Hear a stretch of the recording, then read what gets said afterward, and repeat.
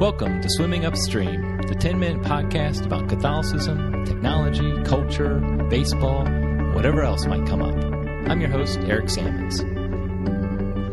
This is episode number 36. On today's episode, I'm going to be discussing whether or not Catholics are allowed to correct a pope. You can find the show notes for today's episode at ericsammons.com/podcast/36. Okay, it's been in the news a lot lately, the Catholic news at least, the Filial Correction, which was a document written and signed by a group of 62 scholars and clergy addressed to the Pope. They sent it to him privately first. When they didn't receive a response, they published it. And basically, what the Filial Correction does, it's obviously a correction. It's telling the Pope that they believe through his words and actions and writings that he has allowed heresy to promulgate in the church, specifically heresies related to marriage, the moral life, and the reception of the sacraments. And I actually have signed on to the Filial Correction. My name was added on October 5th. And I wrote an article, just published it today. In fact, today is October 9th, and explaining why I signed it. And I'll link to that in the show notes page, so I'd encourage you to read that. In this podcast, so I don't want to get into the reasons why I signed it, but I wanted to get into the discussion a little bit of, is it even okay to have something like the Filial Correction? Because after the Filial Correction, I'm just going to call it correction from now on, because filial is kind of a tongue twister for me. After the correction was issued, there was very few, if any, I'm not even sure if there was any arguments against the content of what it said, whether or not it was accurate in what it said. Most of the arguments against it were simply that it's improper for anybody to correct the Pope. As the vicar of Christ, as the leader of the church, nobody should be correcting the Pope. And so I wanted to discuss that a little bit today. And the number one argument, of course, in favor of correcting a pope is the example of St. Paul correcting St. Peter himself, the first pope. In Galatians, he talks about the fact that he withstood a win against Peter in Peter's actions. By the way, if you hear something in the background, that's the printer now printing. I guess somebody in the family is printing something right now. But basically, that he withstood Peter, he argued against Peter, because what Peter was doing is that he was no longer fellowshipping with Gentiles because of pressures against him. He wanted to stick with the Jewish Christians who had been circumcised, and many were pressuring Peter to not then fellowship with the Gentile Christians who had not been circumcised. And St. Paul understood this was a terrible precedent to set, and therefore St. Peter was in the wrong. And so he corrected him, and he made that public. And so those who support the correction say, well, there's an example of correcting a pope. Now, some would say, though, that St. Paul was just correcting St. Peter's actions, that he was weak and not doing what he should have been doing. He wasn't correcting his teachings. And therefore, this isn't the same thing. Sure, you could correct a pope's actions, like let's say they are immoral, doing something terrible like that, having a mistress, something like that. You could correct that, but you can't correct his teachings. But the fact is, in a sense, that's exactly what the correction is doing. It is correcting, again, the pope's actions, that he is allowing these, for whatever reasons, he's allowing these heresies to spread. Likewise, St. Peter was allowing a heresy to spread, that there are two different types of Christians, that the real Christians were those who had been circumcised and were Jewish originally. And so St. Paul correcting St.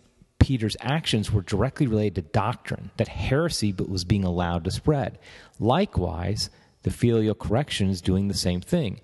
It's correcting Pope Francis's actions, that through his words and his actions and his writings, he's allowing heresy to spread. In fact, it's the authors of the correction, those who signed on, are making it very clear we're not calling Pope Francis a heretic.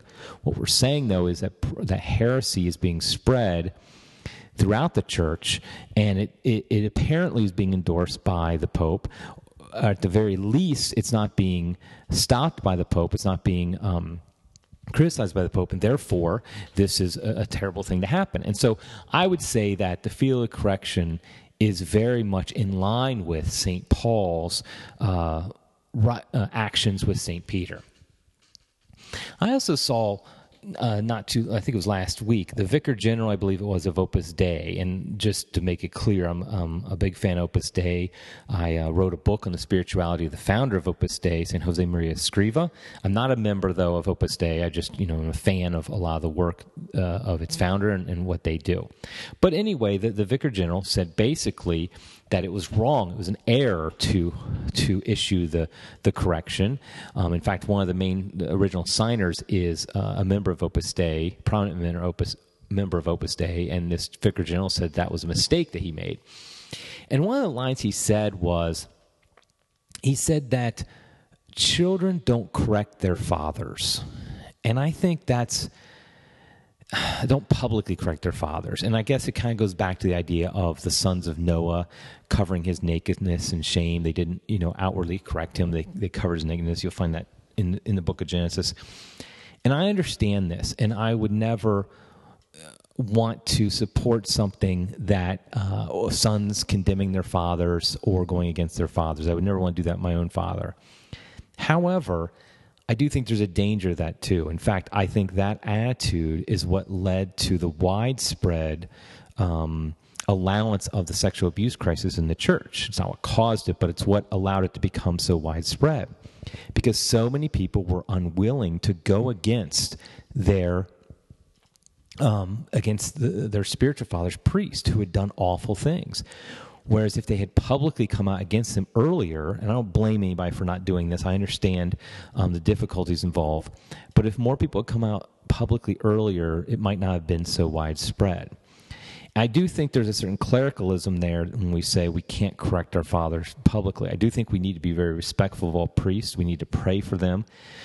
But if a father does something publicly wrong that harms the souls of others, we need to speak out against it and say, no, that's not right. Even if it means going against somebody who is a spiritual father, like obviously the Holy Father is. And so I would definitely argue that whereas one should do it only with the utmost respect and devotion, that a son or daughter can correct their father publicly if that father has publicly done something that has harmed souls. I think really, ultimately, the root cause of a lot of the arguments against the idea that you could even issue a correction is a misunderstanding of, or an error in understanding how the Pope teaches and when he's infallible or not. Now, I know most Catholics who are knowledgeable of faith know that the Pope is only infallible in certain instances of his teaching, but I think in practice, we don't always follow that. I saw an article recently in La Stampa, I think that's how you pronounce it, where the author made this claim. He was arguing against that. He was saying the filial correction was not allowed under church law and it shouldn't be done. And he made this, I'm going to read this out. This false accusation railed against Pope Francis, claiming that he is teaching or prompting heresy in part of his ordinary magisterium, is in effect a denial of one of the essential truths behind the teaching authority of the Roman pontiff. So real quick, listen to the next part.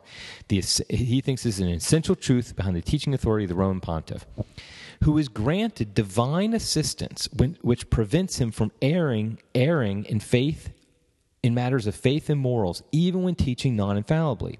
He's basically saying that the Pope has divine assistance that will prevent him from committing an error in matters of faith and morals, even when teaching non-infallibly. That's logically contradictory. It makes no sense. If the Pope is prevented from erring in matters of faith and morals, then he's teaching infallibly. And if he's teaching non-infallibly, then therefore, by definition, he can make an error. And so really what this author was saying is that the Pope can't err. When he can't commit an error when he's teaching in matters of faith and morals. But that's not Catholic theology. Catholic theology defines the infallibility of the Pope very strictly. I learned this when I was a Protestant because all the Catholics were telling me, don't think we believe that the Pope can never commit an error in any case. But now so many Catholics are saying exactly that. I think that's the root cause why so many people have a problem with the correction, because they honestly, ultimately believe the Pope can't be in error, even when he's teaching in faith and morals on topics. But the fact is, only in very specific situations is he teaching infallibly. Again, I want to recommend my article that I post in the show notes page, ericsammons.com/podcast/36, where I defend why I signed the filial correction. But also consider, I wanted to add this podcast as reasons why it's okay to even have a filial correction. Well, that's it for today's episode. If you like this podcast, please rate and review it on iTunes. Give me 5 stars and a good review, and I'd appreciate it. But until next time, keep swimming against the stream.